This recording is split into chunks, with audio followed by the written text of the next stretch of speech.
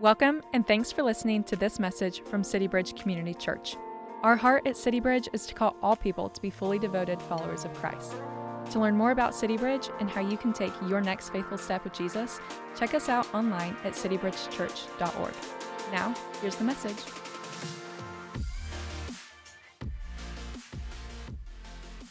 And it is good to be with you this morning. It is not often I say this, but last week I wasn't with you, and I'm going to admit here, and I was perfectly okay with where I was. I was in Israel, walking the Holy Land with dear friends, literally kind of standing on the pages of our Bible together, and it was just a sweet 10 days to get to be with friends in a rich land. Now, it was also interesting timing for me because, as you know, we've been in our James series. And reminder, James was the leader in the Jerusalem church, in the early church. And so literally, I'm kind of walking some of the grounds that James was walking as he was leading the early church. And so just as a reminder, man, we were getting after it. And so you might think I was on vacation, but look, we were just doing some boots on the ground investigative research for the book of James, okay? And it's something that maybe I'll propose to the elders later. We need to keep doing this, you know? I mean, it's like, I can't wait for Rome. I mean Romans, right? So anyway, joking aside, it was deeply formative as we kind of ran around Israel. There was a couple things that stood out to me as I was just trying to make observations. And one is, my goodness, the amount of Roman ruins and palaces and beauty that existed in the land from north to south in Israel. And it was a picture to me of this was what the early church was seeing. This is what James was writing to a group of people that were seeing this beauty, this accumulation of wealth. And there was no doubt that there might be a pull towards it in the early church. Maybe even for James himself, he would have seen some of this and go, is this how one should spend one's life? And it was such a picture to me. And at the same time, there were some really humble fishing villages. There were some humble landscapes where Christ lived and walked. And as we bounced around from site to site, just one of the observations I made was a site was most likely one of two things. It was either a site that was kind of built by or lived in by a group of people, or maybe a person that was using their time to build their own kingdom, or it was a location where maybe a group of people, or maybe it was one person was spending their life, was laying it down to build an entirely different kingdom that was not their own. And it was such a good picture for me. It was a strong visual. And James, knowing the hearts of men and women, knew how easy it might be for the believers, especially in that day, to be drawn away, to be lured away by the beauty of the wealth and the temptation of building your own kingdom and what that might do for you. And it's in that moment, even as I was reading this passage and knowing that it was coming, that I couldn't help that maybe James was leaning in, knowing that the early church had much that they might be tempted by right before their very eyes. Last week, Rob walked through the first 12 verses of James chapter 4, and he talked about how we have a me problem. And when that me problem, when we drop it into the center of our relationships, it causes division and it causes quarrels. When we make other relationships about us and we want our interests alone out of them, it causes problems. And now James is going to dive in even further, going, when we make our calendars, when we make our time and our money about us, when we put ourselves in the middle of them, it causes destruction. And so read with me. We're going to jump in with that backdrop and read the next 11 verses in the book of James, starting in James chapter 4, verse 13. James writes, "Come now, you who say today or tomorrow we will go into such and such a town and spend a year there and trade and make a profit, yet you do not know what tomorrow will bring. What is your life? For you are a mist that appears for a little time and then vanishes. And instead you ought to say, if the Lord wills, we will live and do this or that. As it is, you boast in your arrogance, and all such boasting is evil. So whoever knows the right thing and fails to do it, for him it is sin. Chapter 5, come now, you rich, weep and howl for the miseries that are coming upon you. Your riches have rotted and your garments are moth-eaten. Your gold and your silver have corroded, and their corrosion will be evidence against you and will eat your flesh like fire. You have laid up treasure in the last days. Behold, the wages of the laborers who mowed your fields, which you kept back by fraud, are crying out against you. And the cries of the harvesters have reached the ears of the Lord of hosts. You have lived on the earth in luxury and self-indulgence. You have fattened your hearts in a day of slaughter, and you have condemned and murdered the righteous person, and he does not resist you. Ooh, those are strong words from James. This, make no mistake, is a warning passage, and yet with much justification, right? Because James knows we're not just dealing with some subtle temptation that a handful of people face in this lifetime. We are dealing with how to steward our time and money, not just a trivial application to this life, but this is something that all of us must learn to do with God in the center. And so this universal temptation to spend our time and money on ourselves has been a part of the fabric of our nature all the way since Genesis 3, and it's a great temptation before us today.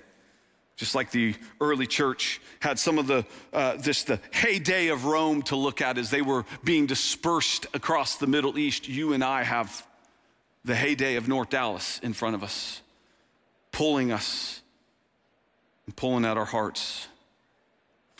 And all the while, we're in the book of James, where James has been teaching us to live single-minded, stable, and undefiled lives. And today, he's going to give us a good metrics by which we consider this high call and how just might we steward our time and our money in a way that might make us single-minded, stable, and undefiled. If you ever want to know just how I'm doing at pursuing the Lord, a pretty decent place to check is one of two places, either my calendar or my checking account. Usually one of those two things, if not both, reveal a lot about what's going on in my heart, and it's sometimes literally just that simple. Because if you don't see God in my calendar or in my checking account, or if you don't see God in your calendar, even Shelby was talking about that, if somehow we just pile it in and don't make room for what he's up to, or if you don't see God governing how you steward your finances, it can be that simple. That your life is not that single-minded, stable, and undefiled, but yet it is ruled from a double-minded perspective. To say it a different way, maybe kind of in light of the different sites of Israel, most of us in here are kind of in one or two places. The first being we are stewarding our time to build our own wealthy kingdoms, or by the grace of God, some of us are stewarding our time by laying down our life to build a kingdom that is not our own. And so James knew that this was a key topic for the early church. And if the early church could get this right, if they could get God in the center of both their time and their money, it might just change the world through Christ. And so it's true for us here at City Bridge, that if we can get this subject right, if we can understand just where God belongs, smack dab in the middle, then maybe we too can change our city and have more stories like we just got to hear. And so it's why I'm excited. I get to dig in deeper with you all. We get to let the book of James, we get to let these 11 verses begin to convict us, begin to grow us, begin to sharpen us. Really, we just got two movements this morning, and it's easy. As you kind of look at verse 13, as you look at verse 1 of chapter 5, James is going to start each section with, come now you. And so he's going to put two sins on display that he wants the early church looking at, and it will be really instructive for us to look at it as well. And those two sins are the sin of presumption in James chapter 4 at the end, where we begin to find our security in our own plans. And then in James 5, the first 6 verses, we're going to see the sin of self-indulgence, where we begin to find our security in our wealth. And so we've got much to get at this morning, so dive in with me as we jump into the sin of presumption, where we begin to find security in our own plans. Let's go back to verse 13 and begin to work through the verses one at a time here. James writes, "Come now, you who say today or tomorrow we will go into such and such a town and spend a year there and trade and make a profit. And yet you do not know what tomorrow will bring. What is your life? For you are a mist that appears for a little time and then vanishes."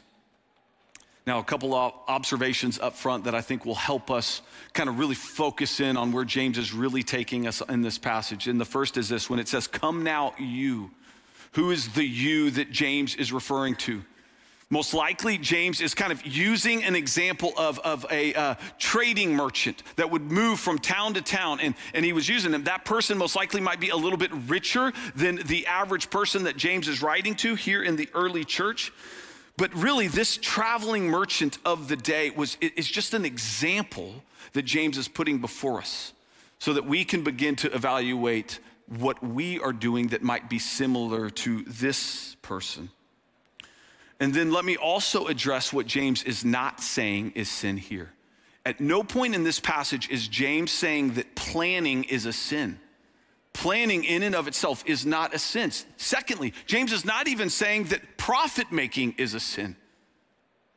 In and of itself, by itself, it's neutral. It's not a sin. Now, it becomes one when, as Christ said, that for what will it profit a man if he gains the whole world and forfeits his soul? At that point, if you're willing to sell your soul in order to make profits, that's where you begin to get in it. But James is not speaking against planning and profits.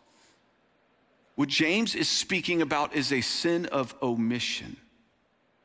What the traveling merchant was doing and what sometimes you and I do, it's about what we did not consider. It's about what the traveling merchant was not considering, which was his complete, utter dependence upon God. Proverbs 13:10 says, "Through overconfidence comes nothing but strife." Some translations say, "Through presumption comes nothing but strife, but wisdom is with those who receive counsel." Look at what the merchant was doing. He presumes to be in complete control of his life. He presumes the time, it's going to be today or tomorrow. He presumes the location, it'll be in such and such city. He presumes the duration, I'll be there for a year. He presumes the profits. Oh, I will make a profit. He even presumes on his own ability to do work. And by omitting God from his plans, basically he is presuming to be God himself in complete control of what tomorrow brings in all of its variables. And he finds his security not in God, but in his own plans. And that is always sin. The sin of presumption, where we omit God from our plans and our complete dependence upon God is thrown out the window. That is sin. There's a similar passage in Luke 12 that I just want to run to real quick because it's going to be clear that presumption is sin. Read this with me. This is Jesus speaking through a parable. In verse 16, it says, "And Jesus told them a parable saying, the land of a rich man produced plentifully. And he thought to himself," listen to his words, "What shall I do? For I have nowhere to send my crops." And he said, listen to the presumption, "I will do this. I will tear down my barns and build larger ones." God is not a part of any of these plans. "And there I will store all my grain and my goods. And I will say to my soul, soul, you have ample goods laid up for many years. Relax, eat, drink, be merry." And yet, but God said to him, "Fool, this night your soul is required of you, and the things you have prepared, whose will they be?" A lot of times we think we're the masters of our own universe here, and yet we don't know what even tomorrow brings. It's interesting about Luke 12. It's the only instance, and you can test me on this, but it's the only instance where God looks at one specific individual and says, "You fool." He calls a group of people fools. He talks a lot about foolish behavior, but in this instance, the person that is presuming, that is omitting him, that omitting God from their plans, God looks at that and says, "That is a fool." Now, we can look at this, both the Luke 12 example or maybe even the James 4 example and go, that's not me. I'm not a traveling merchant. I'm not this rich man that has a plentiful land. But let me just bring this maybe for our level. That could be your story, or maybe a couple of these might resonate with you differently, because I believe we are all guilty of this from time to time. And some of us way more often than others, where we begin to carve God out of our lives in such a way that we have fallen prey to the sin of presumption. And it can be subtle sometimes. The first is we think we can control the outcome of our kids, right, parents? If we can just be godly parents, if we can be godly parents, then they will be who we want them to be. If I'll do that 30-minute devotional each and every dinner table night, I've got the next Billy Graham on my hands. We just think, if I can do this, if I can do that, if I can just get them to, and we lose our complete, utter dependence upon God to change our kids' hearts. And we run around trying to do a lot of different things. And look, parent, absolutely raise up your child in the way that they should go. But when we do all of those things ahead of just being on our knees in utter dependence, begging for the Lord to change our child's heart, we presume that we are in control. And we forget that it's the Lord that changes hearts and molds them into who he wants them to be. We presume we know what our finances are going to do from year to year. Think about that for the last year or two. I've heard about meme stocks and cryptocurrency, and we're 25% down in the stock market this year, and all of a sudden that presumption doesn't feel quite as secure anymore. All those, hey, in 10 years and 20 years and 30 years, your 401k is gonna look like this. We presume to know where we're gonna be financially 30 years out, as if we have control over our earning power each and every year, and yet we look up today and it's a lot more uncertain, isn't it? We got interest rates rising, inflation's all over the place, gas prices this, and any number of other things, and we just kind of go, what's going on? And maybe it might be a little gift from the Lord to humble ourselves in some ways, for when we presume upon tomorrow, we begin to lose our gratitude for what the Lord's already supplied. And we can grow in this area. 3, sometimes we presume, we put off our obedience until tomorrow. Have you ever been guilty of that? Sometimes we presume that tomorrow's gonna be the day that I change. Tomorrow is going to be the day that I change that behavior, or I repent, or I engage with that neighbor. It's gonna be tomorrow that I do it. And we presume that we'll even have that tomorrow. And it's such a reminder that tomorrow is the devil's day. Tomorrow is the devil's day. The devil is fine with anything that you talk about doing tomorrow, because he knows that every time you kick the can down the road and you punt it to the next day, that the heart grows colder. And any bout of obedience that you know what you ought to do today and you don't is delayed. Disobedience is disobedience, and it is sin. And the colder our hearts grow, the more defiling our affections become, the more double-minded we become. And before long, we're finding ourselves way off course because we think we're in control. We've put ourselves in the center, going, I'll even know when I can get myself right with God. It'll be tomorrow. These are just some of the things that we can fall prey to. And James is gonna look up here and say, look, there's 2 paths. Read path 1 with me, verse 15. It says, no, instead of doing these things, you ought to say, if the Lord wills, we will live and do this or that. That we begin to entrust our lives and our wills and our calendars to God. We say, I'm tired of trying to control it myself. Lord, you do with me what you would have me do. Almost every day, one of the tangible things I try to do every day about midday, usually, sometimes a little bit on the end of my lunch break, is to take about a 15 or 20 minute walk. And sometimes some of you have seen me kind of campusing around our building, right? And I've got my AirPods in, and maybe it looks like I'm listening to music or talking to someone on the phone. I'm not doing either of those things. I just put my AirPods in so you don't think I'm crazy. What I'm doing is trying to listen to what the Lord would have for me, and then I'm just praying, Lord, will you even reorient my heart? I'm midway through the day, and here's an area where I felt myself trying to put myself in. I was trying to control. I was presuming that I was someone else's hero that Shelby was even talking about today, and I've presumed, Lord, will you help me reorient my heart? It's like a little midday check-in for me. The other path is not a good one. Verse 16 says, as it is, you boast in your arrogance, and all such boasting is evil. I told you this boasting, this sin of presumption, in some ways it's subtle. In some ways, it almost begins in a way that the world kind of encourages you, right? It's like, oh man, that guy's got life by the tail. That gal really knows what she's up to. She's got everything locked and ordered. She's really put together. He's got it all figured out. And it starts in a way that sometimes man encourages and celebrates. And yet really what happened is we've put ourselves in the middle and we've orchestrated all the things that we're gonna do and how we're gonna do it. And this sin that maybe starts subtly sometimes begins to grow into a habit.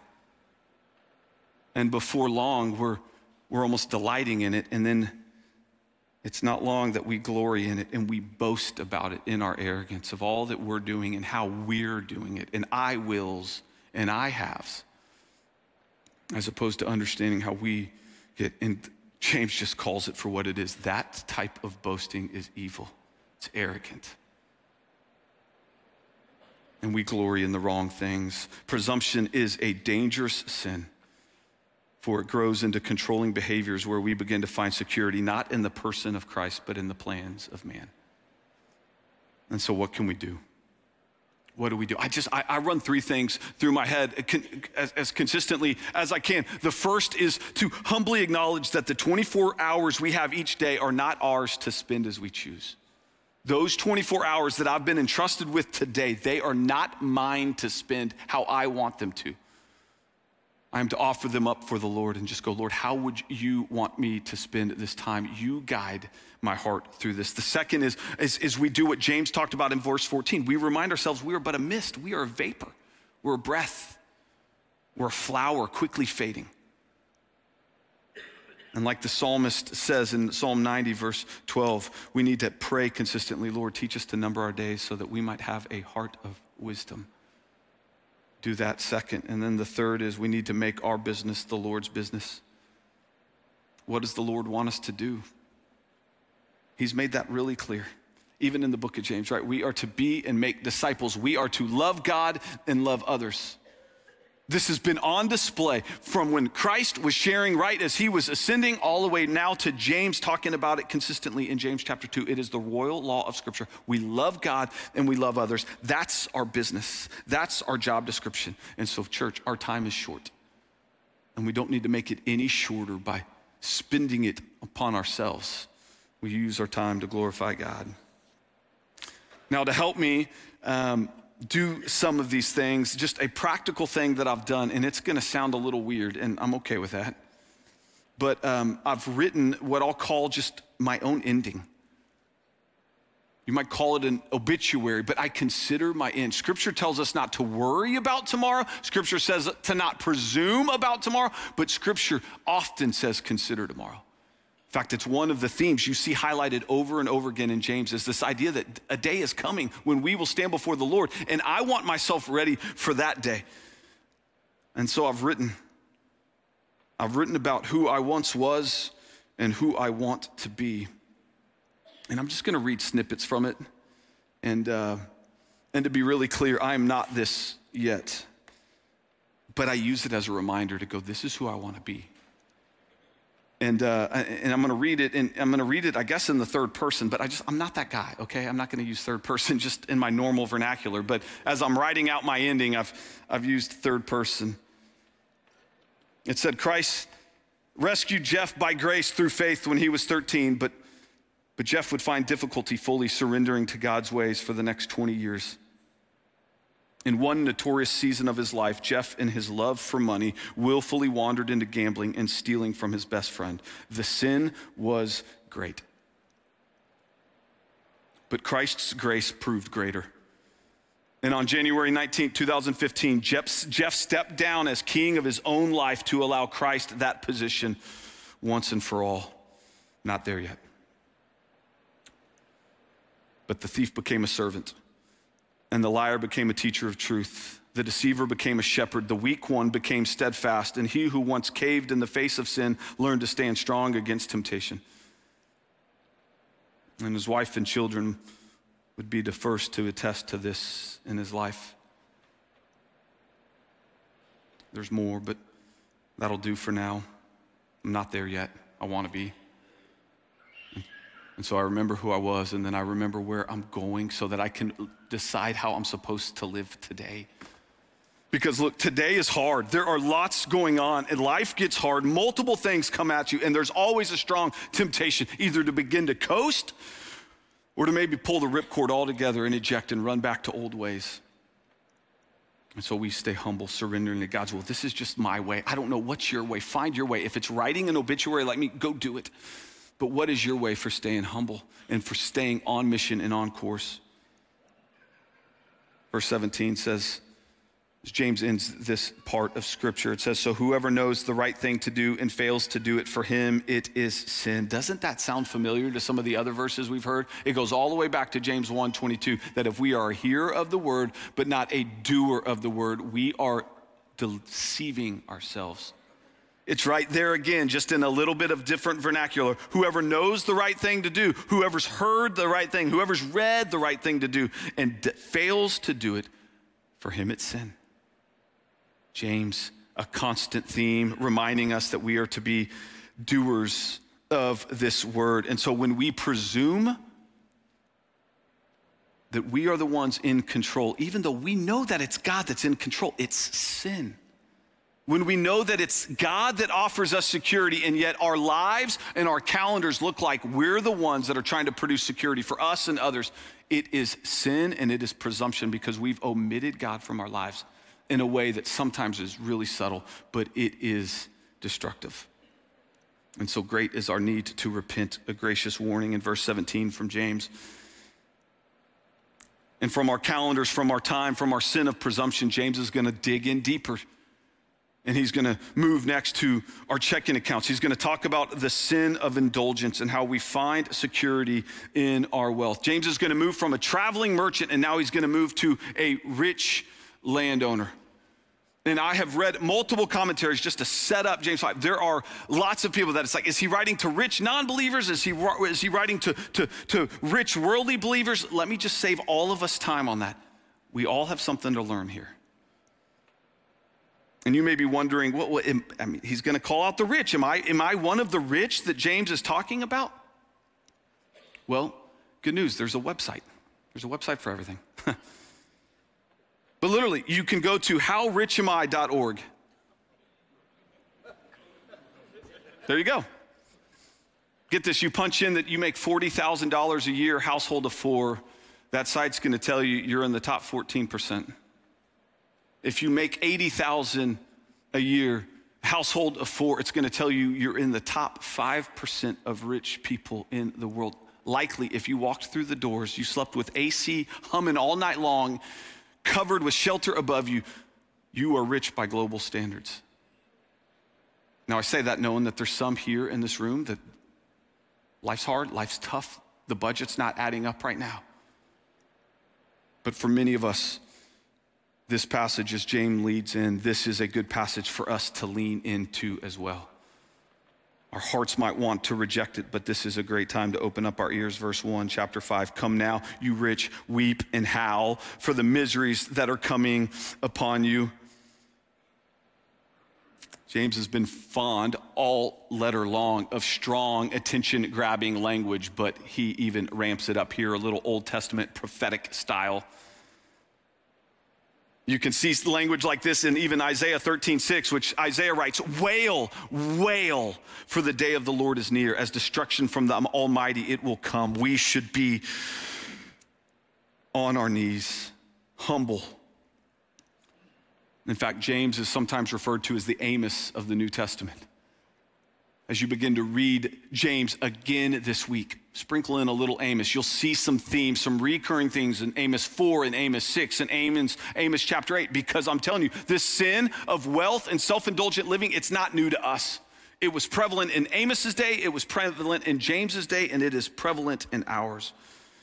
The world has always thought that none have more reason to rejoice than the rich. And yet this book over and over and over again warns that group of people. 1 Timothy 6:8, a passage that some of us are quite familiar with. It says this, but Paul writing, but if we have food and clothing, with these we shall be content. But those who desire to be rich, they fall into temptation, into a snare, into many senseless and harmful desires that plunge people into ruin and destruction. For the love of money, not wealth, but the love of it is a root of all kinds of evil. And it is through this craving that some have wandered away from the faith and pierced themselves with many pangs. What are some of those many pangs? What are some of those that Paul references? Well, it seems like James almost picks up those things, and he levels a few different accusations here at the rich. We're going to look at three of them specifically. The first is that a love of wealth can lead to hoarding. It can lead to excessive wealth. Verse 2, it says, your riches have rotted and your garments are moth-eaten. Your gold and silver have corroded, and their corrosion will be evidence against you, and it will eat your flesh like fire. You have laid up treasure in the last days. Now, when I say the word hoarding, I don't want you to think about that TV show that seems to highlight a couple of crazy people. James is simply talking about excessive wealth, about holding on to God-given excess, even though there's God-given needs around us. Because why? Rarely is our appetite for money ever satisfied. Whether consciously or subconsciously, we equate money with security. We love the cushion that having a little extra padding in our bank account or our retirement account gives us. It insulates us from different problems, and it makes us less dependent on God. And we've removed our need for God, and we've inserted our need for wealth and what we want and how we want to live. And James tells us to be careful. I think when many of us stand before the Lord, as James keeps reminding us it's coming, I think we will have wanted less to have stewarded than we had. I think when we stand before the Lord, we will have wished we had less. Even though we worked all of our days to get as much as we could, we will stand before the Lord wishing we had less, because our wealth, our hoarded wealth, will give evidence to some of our poor stewardship and our unfaithful stewardship of it. That's what James is talking about. It's gonna be evidence against you, James says, because it's been wasted in many ways. And so just for a second, what are the things right now in your life that might testify against you? Do you have anything in your garage, in your attic, at the top of your bedroom closet that is just excess, not doing anyone any good? How much money do you have sitting around unused? Maybe it's undeployed in a brokerage account. Maybe it's stored up for 1,000 rainy days. How many shirts, pants, dresses, whatever it is, you got clogging up your walk-in closet? I'm just telling you, there's so much here. What is it for you? And how can you begin to live in a way that begins to trust God, that you don't need excess for the 1,000 of rainy days? Because look, everything you ever buy will end up in the trash. Everything you ever build will one day be razed to the ground. It may not be in your lifetime. Every Apple product you buy will be obsolete tomorrow. This is like one of their rules.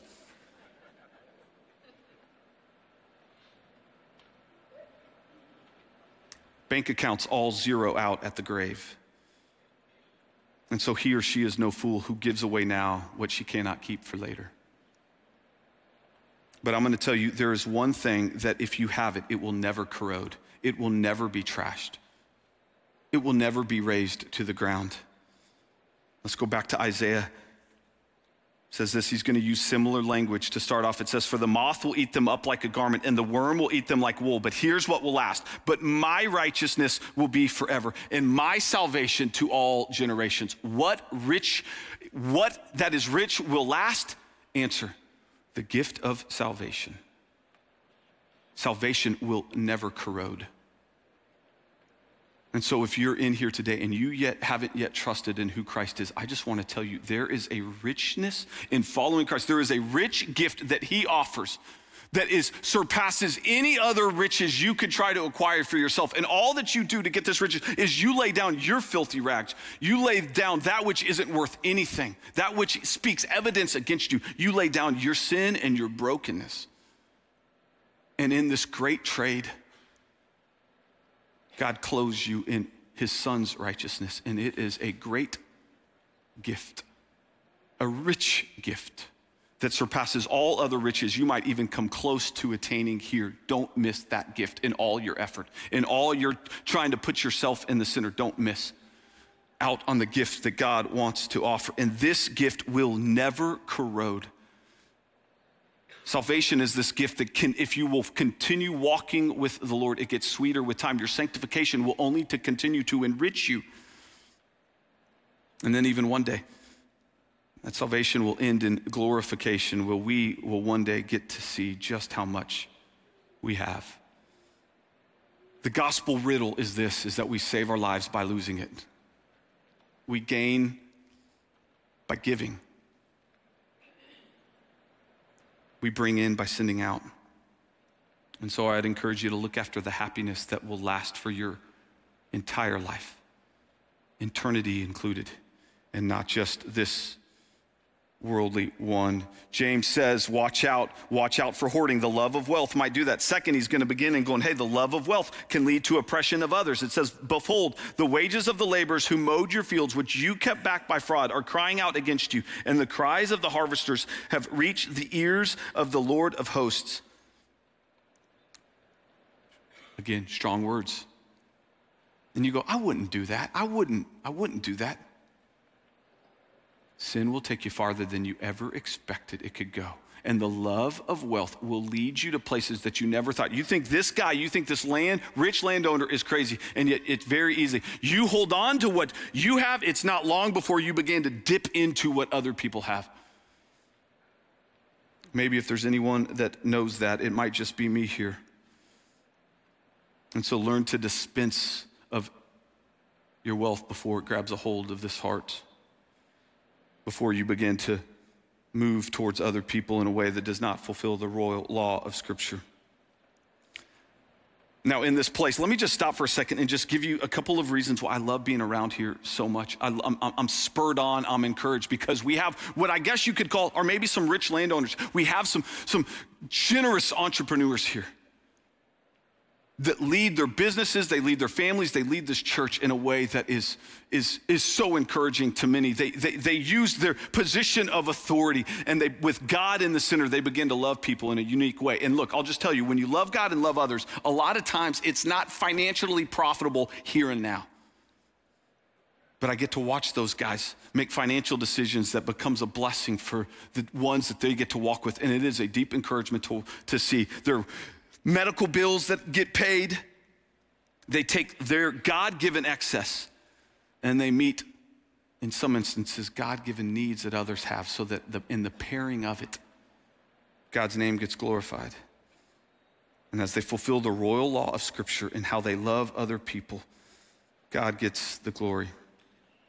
We also say here, and it's one of the things why I'm encouraged, is that if you are a member, you will never go without food, clothing, or shelter. That's one of the things that we promise. If you'll walk with us and we'll walk, and as we walk with you, that's one of our promises. And that's not because as a church we're just stroking checks every time there's a need. It's because that there's faithful community groups that when a need arises right in their small group of people, they surround those people in a way that's really encouraging. And we get to watch this all the time. And even in the last month, there's been a ton on display. We've had deaths in our body, we've had sickness, we've had aging parents, and those things have produced a variety of needs, and we've watched the church come around those individuals. And I just want to say, way to go, church. Keep going in this area. Maybe a tangible application for you and your community group is if you look around and go, hey, there's no needs in my group. We get emails all the time, and it is such a gift to our body, is when other community groups go, hey, right now we don't have needs. We don't have any needs, but we have some excess. And so elders, church leaders, if you know of a need, will you help let us match our excess with their needs so that God can get the glory? And community groups do that all the time. It may be a great place for y'all to talk today about how you can step in and not be ones that oppress, but ones that are blessing other people. And then the third thing is that our self-indulgence will lead to self-indulgent luxury. Verse 5, you have lived on the earth in luxury and in self-indulgence. You have fattened your hearts in a day of slaughter. You have condemned and murdered the righteous person. He does not resist you. Look, culture celebrates self-indulgent luxury. It celebrates it. But Scripture condemns it. Circle with me. Look at the 4 you have. You can circle them with me, underline them, star them, put it in red pen, whatever you want. But it says, look, at the end of verse 3, it says, you have laid up treasure in the last days. These days, you have lived on the earth in luxury and self-indulgence. You have fattened your hearts in a day of slaughter. You have condemned. Listen, friends. Luxury and self-indulgence, they're not goals to be attained. They are warnings to be heeded. We don't strive for luxury and self-indulgence. We are heedful of that type of living, knowing that our heart is rarely more dull when our flesh is weighed down with luxurious excess. Pleasure must have pleasure to refresh. I've seen it time and time again. And we need help in this area. I'm telling you, friends. And our community groups, they can be a help in this area. My wife and I have taken great comfort that when we make a big financial decision, if whether we're buying a house or a car or some other thing, it's such a gift that there's others in our community group that have sets of eyes on that decision with us. And some people hear that and you're like, that's crazy. Talking about finances is taboo, off limits conversation. That is crazy. And what I think is crazy is that with all the warnings that there are in Scripture, that when we know that we are called to steward all that God has entrusted with us, because it's His stuff, it's His money, that with all the warnings that we have, that we are willing to stand before the Lord by ourselves in isolation going, how did I do? That's crazy. It has been such a gift for me and my family that over the last 20 years that each week or once a year, we've just had our budget reviewed, looked at, just going, is there anything in here that maybe we can grow in? Maybe we can save some money. Maybe is there any luxurious excess in here? Help us. And so community group, people in community groups, invite this conversation in. I know it sounds crazy. It's countercultural. Yes, it's what believers do. We are countercultural. And we know that we are standing before a Lord giving an account for our stewardship. I want help, and I think you do too deep down. Invite the conversation in. We don't do this enough. To many of you, or at least to some of you, as I close, I know there's a lot of faithfulness in this room. A lot of people that are stewarding their calendars and their checking accounts in really encouraging ways. Stay tuned for next week. There's going to be some really good words of encouragement about what's coming that will help you hold fast and stand firm, steadfast, like James calls us to throughout the letter. Hold on. And yet for some of you, maybe you kind of look up and you're like, hey, this is, whether it's sin of presumption, sin of self-indulgence, a little bit of both, and we've all got some in us. I just want to end with just a little bit of a gracious call back. As we finished in Israel literally 48 hours ago, I think it was. It's been a little bit of a whirlwind, but we sat in the courtyard of Caiaphas. And literally from there, you can see some of the world's wealth that there was you're just literally on the southwest side of the Temple Mount and all that man has done in building extravagance. And in that courtyard, if you remember, this is where Peter denied the Lord 3 times. Many of which we're guilty of too. Maybe it's in a different way. Maybe it wasn't to a servant girl, but maybe it's with how we spend our time, how we spend our money. We've denied that God's the Lord of our heart. And we sat there in that courtyard as we were about to depart Israel, and we just celebrated that Peter's story didn't end there. Peter's story didn't end in that courtyard. And so I don't know where you are today, but I just want to tell you your story doesn't have to end right here, right now. You can still offer time. You still have time. While there's breath in your lungs, you still have time to begin to live in a different way. The path of repentance is before you, and so don't presume that it will be there tomorrow. Respond today in a way that tells you you're ready for God to be right smack dab in the middle. Thanks for listening. We pray this message encourages you on your journey with Jesus. If you found this message helpful, feel free to share it with others and leave us a review. To learn about City Bridge and how you can take your next faithful step with Jesus, check us out online at citybridgechurch.org. You can also follow us on social at CityBridgeCC. See you next time.